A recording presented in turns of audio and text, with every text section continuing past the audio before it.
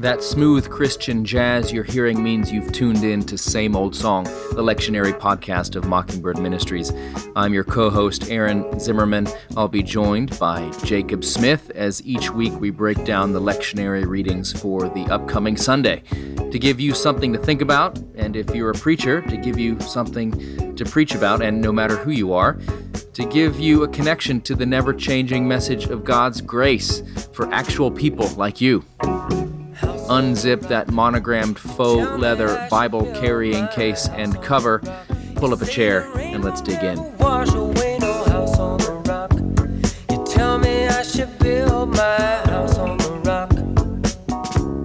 Jake, we're headed to the end of August. Fall is around the corner, although most of our listeners probably live in places where it still feels pretty warm. We're headed back, though, into that busy season. But first, how are you? I'm good. I love, I know that in Texas and places like that, school starts a lot earlier, like in August. We don't really start till September. So right now is kind of the height of a lot of people's summer vacation. So the city feels quiet and the pastoral load's a little lighter. And it's really a great opportunity to get kind of your head around the life of the church and around what you want to kind of preach and think about this fall. So it's a good time. But this is a continuation of our NAFTA episodes. I'm still in Mexico and living the dream. And I'm still in Texas. That's which used to be part of Mexico. That's right. Santa Anna, just terrible, terrible leader and a bad idea. He should have let them have their own state and everything would have just been fine. So things would have been totally different maybe. Who knows? Doubt it. The CIA would have let that stay. But just a glimpse, listeners, into how Jake's mind works. Never met a conspiracy theory he didn't like, or at least entertained for a second. Just sounds plausible. All right. If there's smoke, it comes there's out of your low anthropology. That's right. Or incense. It could be incense. Yeah, that's right. How are you doing, Aaron, there in Texas? You guys are getting ready to rev right up, I'm sure. Fall kickoff. Doing great, yeah. When people are listening to this episode, our kids will be back in school, and we'll be headed towards, our kickoff Sunday. And we've already done blessing of the backpacks. We're headed into about a month or so away from stewardship season, and all of that good stuff. So, but right now, as we record in the early days of July, I'm doing all right. Good. Getting ready to celebrate my 20th wedding anniversary. Wow. Excited about that. It's a milestone. That is. It's good. So, that's that. I will tell our listeners, we were just talking about, we want to record once you're back from Mexico and I'm done with my summer travels, which are coming up a little bit. I'm going to that other great place that starts with an M, Michigan. We're going to record. You lift up your hand and you're like, right here. Yeah, you can point. Yep, I'll show you. I'm right. It's over by I'm kind of on the side of the thumb. I don't want to see. We will. We should record an episode about. Well, we've been receiving requests for we did that Lenten live stream, how to preach gospel-focused sermons in Lent, but we've gotten requests for. Just kind of the mechanics of preaching, how we prepare sermons, some other things like that. And also with Advent coming up, that might be another series. So stay tuned. We're kicking around some ideas. So if you have some thoughts, DM us on the Twitter, SOSMBird, or on Instagram. Those are the two social media channels where we have a profile. I'm not saying we tweet or post hardly ever, but we do check those. And by we, I mean me.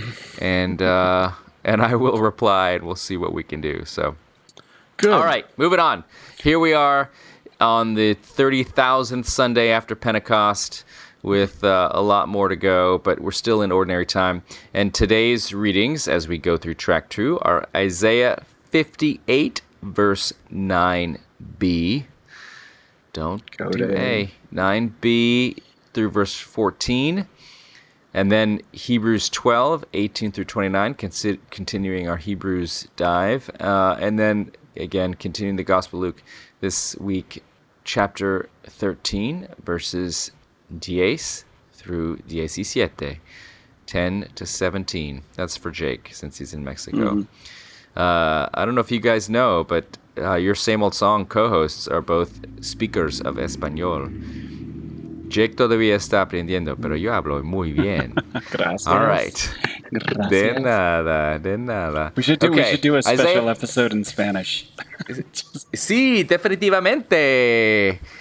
Totalmente en español. So, and I'll wear a bee costume. So, but anyway. And I'll talk like Senor Fuentes. Yeah. Isn't that the guy with the little puppets? Anyways.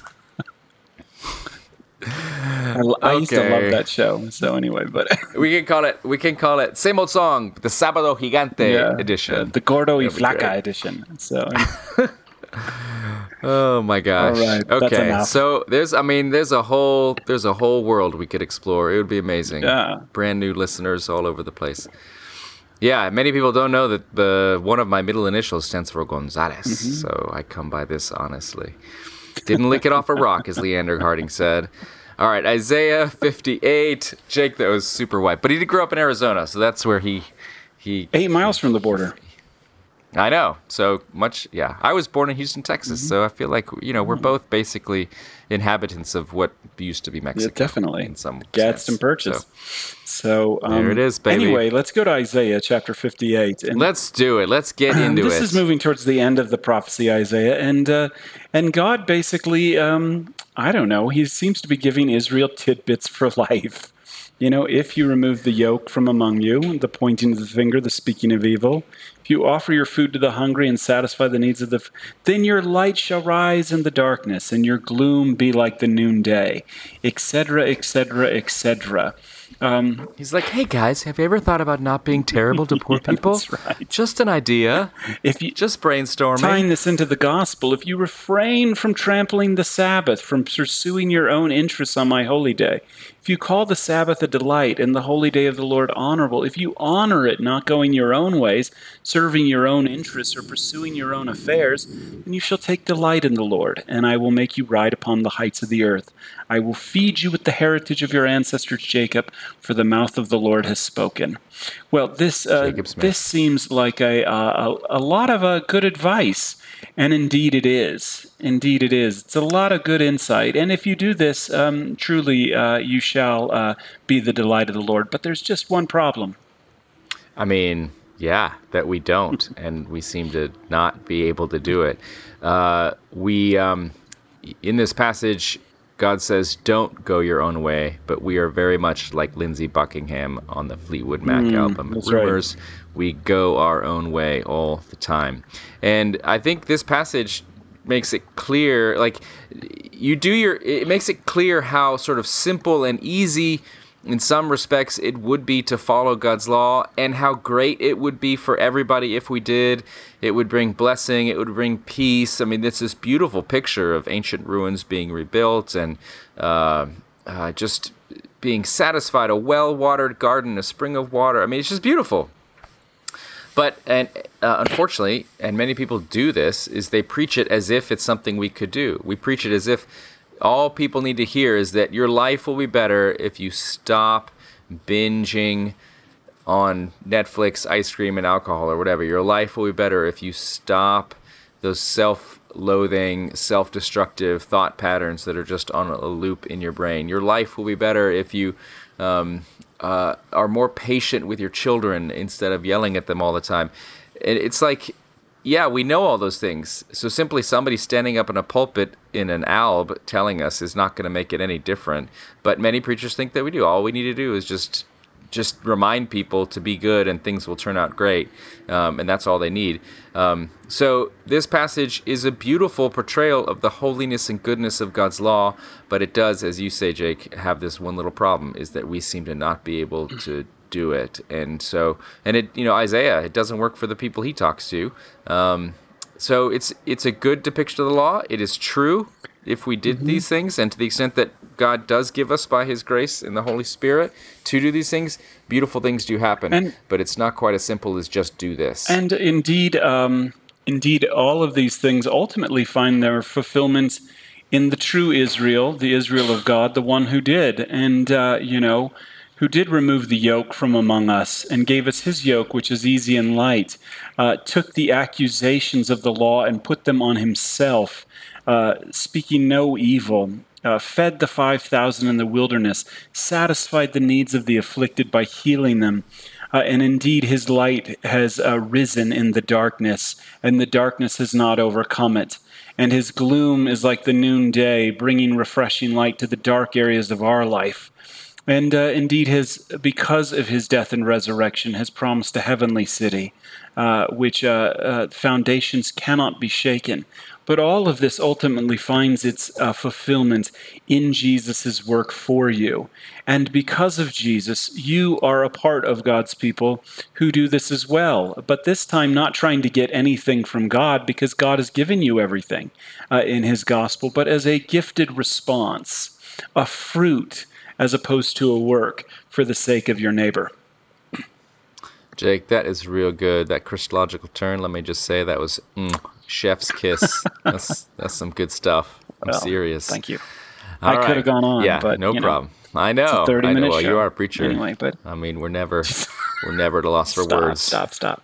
So anyway, all right, Hebrews 12. Yes. You have not come to something that can be touched, a blazing fire and darkness and gloom and a tempest and the sound of a trumpet, etc. Instead, you have come to Mount Zion, the city of the living God, the heavenly Jerusalem.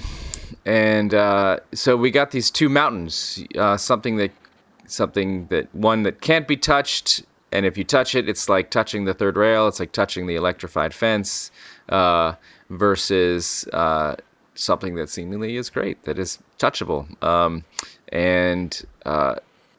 What is this about, these two mountains, Jake? Well, I think a couple of things, and the first is that the context, what's going on here. And so the book of Hebrews is a sermon written to people who are being tempted to go back to Judaism, being tempted to go back to the law. And what is happening here is what the point that the author of Hebrews is making right here is what's happening is, so like, Bill is going to church, this small little house church here in Jerusalem, and his parents are like, really, that's it? You just going and having a little bread and wine and, and listening to some dude expound on Jesus out of Isaiah, that's it? And, and on one level, this particular chapter actually argues for an earlier dating of Hebrews. Not that you want to talk about that. That's kind of a snooze in the sermon, but it is interesting because, Jewish religion in this time is very tangible. If you have the temple there, there's blood, there's smoke, there's fire, there's all sorts of things. There's ritual, men dressed in vestments, cooler vestments than you and I wear. And people are saying, is that it? You're just gathering around a little table. Is that all it takes? And so people are being tempted to go back. And what he's saying is he's like, listen, man, this is bigger than something you can touch. You know what I mean? And these guys, when they saw it, they trembled with fear. Like this wasn't like if you read the book of Exodus, if you read the book of Deuteronomy, when the people of Israel encountered God, it was a terrifying, terrifying thing. This is Mount Sinai, the place of the law, and in the Old Testament, Sinai is always contrasted with Zion, a place of peace. And what the author of Hebrews is saying here is, yes, around this little table with word and sacrament, you've come to Mount Zion, the city of the living God, a heavenly Jerusalem. And to innumerable angels in festal gathering, we join our voices with angels and archangels and with all the company of heaven. You've come to a better place, where you're engaged not with the mediator of an old covenant, but with the mediator of a new covenant who says your sins are forgiven and sprinkled with a blood that's better word than the blood of Abel, which demands revenge. Our cry now is, Alleluia, Christ our Passover is sacrificed for us. This is a much better place. Do not go back to the works of the law. Stay with the gospel, where Christ has brought you by the power of his Spirit. That's right. And so this passage, it's one of the best ones in all of Scripture to contrast what makes Christianity so wonderful and unique compared to other ways of thinking about our relationship with the divine. There's a way to do it that is fear-based, and there's a way to do it that is and what Christ offers, which is running. We can approach boldly the throne of grace. I mean, think about how you would feel approaching Captain Von Trapp at the beginning of The Sound of Music versus how you would feel approaching him at the end if you're one of his, 15 children. So at the beginning, he's blowing that whistle, and each child has his own little like call to the, that little military whistle that he blows, and they have to like hear their sound and say their name, and it's like they're terrified of him because he's this stern disciplinarian who's angry all the time because he has unresolved grief issues. Yeah. But the end, he turns into this loving, doting father, and they just flock to him. And so the old mountain in this kind of allegory is a god that's based on fear, and they're afraid of upsetting him, and it's kind of punishment and fire. Like, not even an animal can touch this mountain on which God appears because the animal will turn into toast. Versus this other mountain where you can run and play, and it's just great party in heaven and all that. So it's like, how do you come home after you've gotten in trouble, after you've wrecked the car? What are you going to receive? Are you going to get angry dad, or are you going to get a father who's loving and forgives you and be Rod Rosenblatt's dad in the story? And that's what this is saying. We've come to this new and better covenant that is one of grace. Another great illustration for that is George Banks. The father in Mary Poppins, super stern. And then at the end, he's been, there's this transformation. But he's at the end, there's Mount Zion, and he's like, let's go fly a kite. And so, which dad do you want to encounter is the question, the author of Hebrews is saying. So, and it's important to note that we are not Marcionites. We are not, Jake and I, heretics, at least about this issue. And we're not saying that there's like the mean Old Testament God and then the nice New Testament God. That's not, that there's one God revealed as Father, Son, and Holy Spirit. But revelation is something that happened progressively over time. And this is talking about both the experience of the people of Israel. There was a mountain, there was fire and judgment, and that is part of the mystery of God's character.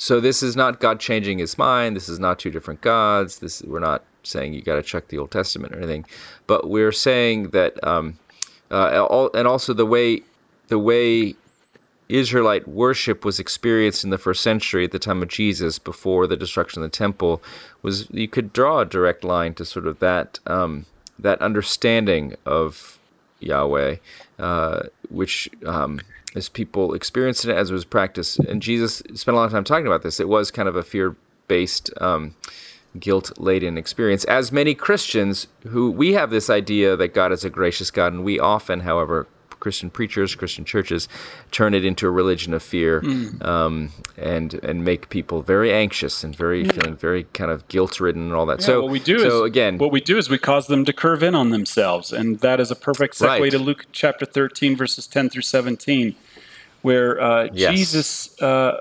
encounters a woman on the Sabbath in the synagogue who, as Luke says, has a spirit that has crippled her for 18 years. She's bent over and was unable to straighten up.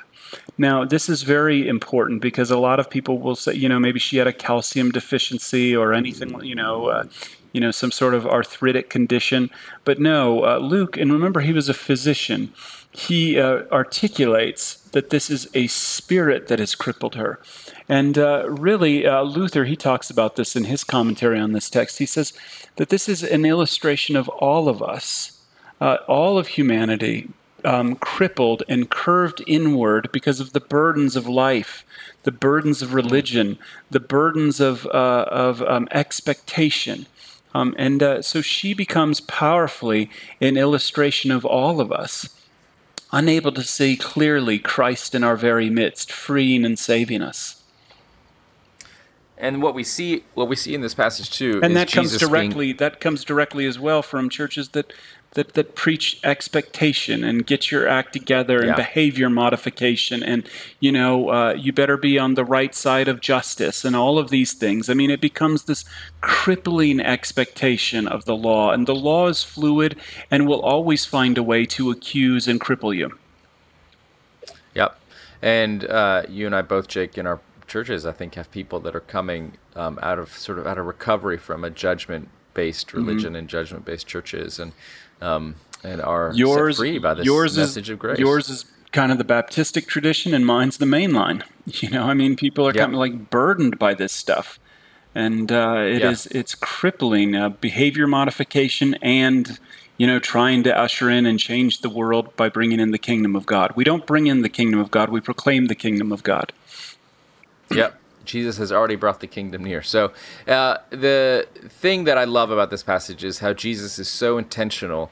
She doesn't come for healing. That's right. She has just come to the synagogue because she's just doing what she needs to do as a good daughter of Israel.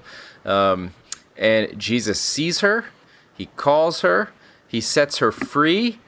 He lays hands on her to heal her, and she stands up straight and praises God. She did not prepare her heart. She did not come seeking healing. She didn't go up to Jesus and grab the hem of his garment. It's Jesus taking the initiative every single step of the way, and doing it in such a way to break the Sabbath, to fly in the face of convention when he touches her. A man touches a woman, and also she's unclean by virtue of her ailment.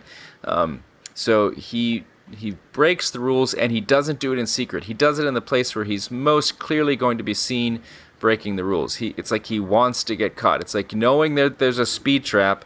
There's a town not far from Waco, Texas, where there's always a speed trap, and everybody just hits the brakes when they go through, and you can always tell when there's an out-of-towner or somebody with New Jersey plates. They just fly through there, and they always get pulled over. But this is what Jesus does. It's like he sees the speed trap ahead of him, and he hits the accelerator. He speeds up so that he will get pulled over. He does this intentionally to be caught in front of everybody. He knows it's a Sabbath. He's in the synagogue. He heals this woman. He touches her, touches the unclean, all of that, and he provokes a response. Yeah, and the response is very powerful. I mean, the Pharisees come right at him. They say, how dare you?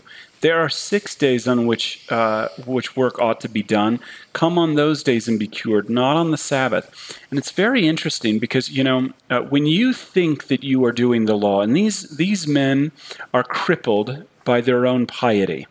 That's what's being illustrated here. They are crooked as well. They think they're upright, but they've been hunched over by their own piety.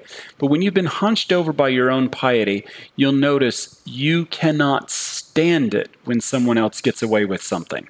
You know what I mean? You cannot stand it if someone gets more than you, or gets, never less than you, but definitely because you think you deserve more.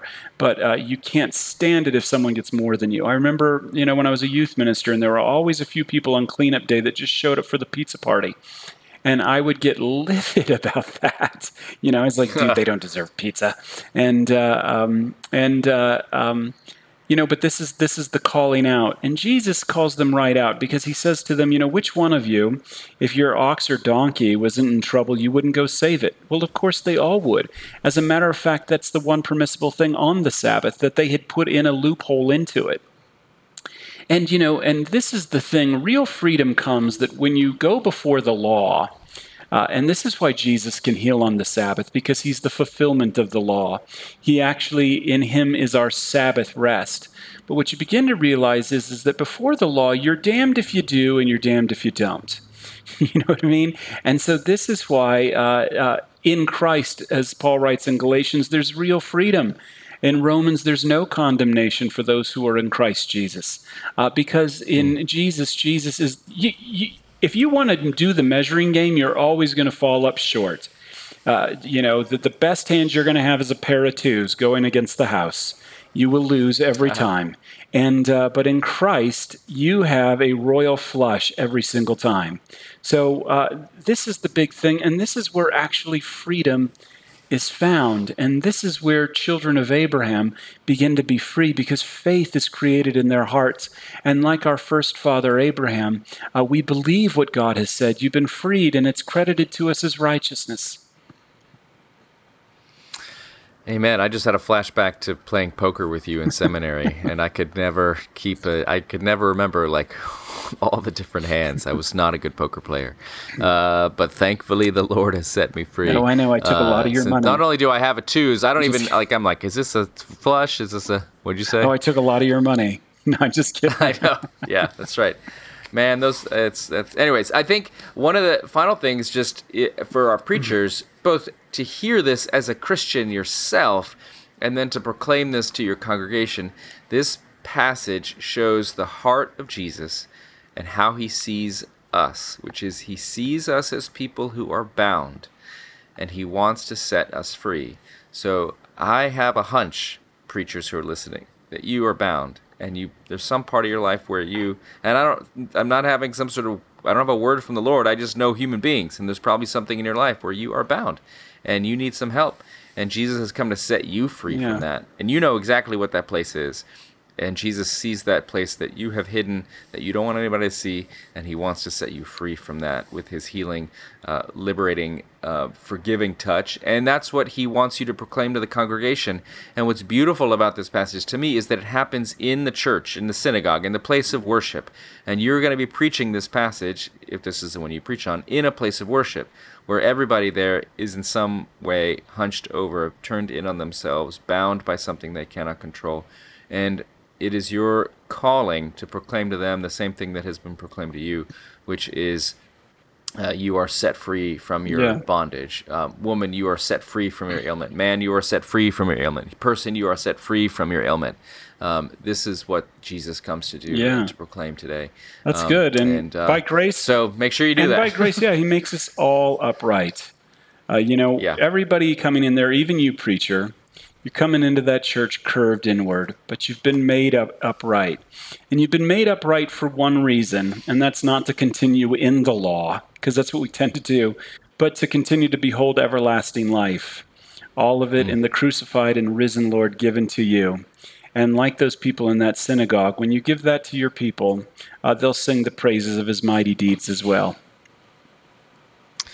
Well, that brings us to the end of this episode of Same Old Song, episode 205, and we'll see you again next week as we dive into the readings for the 67th Sunday after Pentecost. Next week's a big episode, everybody. It's our 206th. Hey-o! We'll see you next week. Every day. All right, bye. Somebody's looking, somebody cares, somebody wonders what you're doing today. You know we crucified him, buried him, but 3 days later, well, the stone got rolled away. And yes, Thanks for listening to Same Old Song. Hope you found some gospel nuggets for the pulpit or for your life. If you like what you heard, leave a review or rating in Apple Podcasts. Dave Zoll will be sad if you don't. Thanks to TJ Hester for audio production, and remember to keep that Bible by your bedside, ready to rock and roll.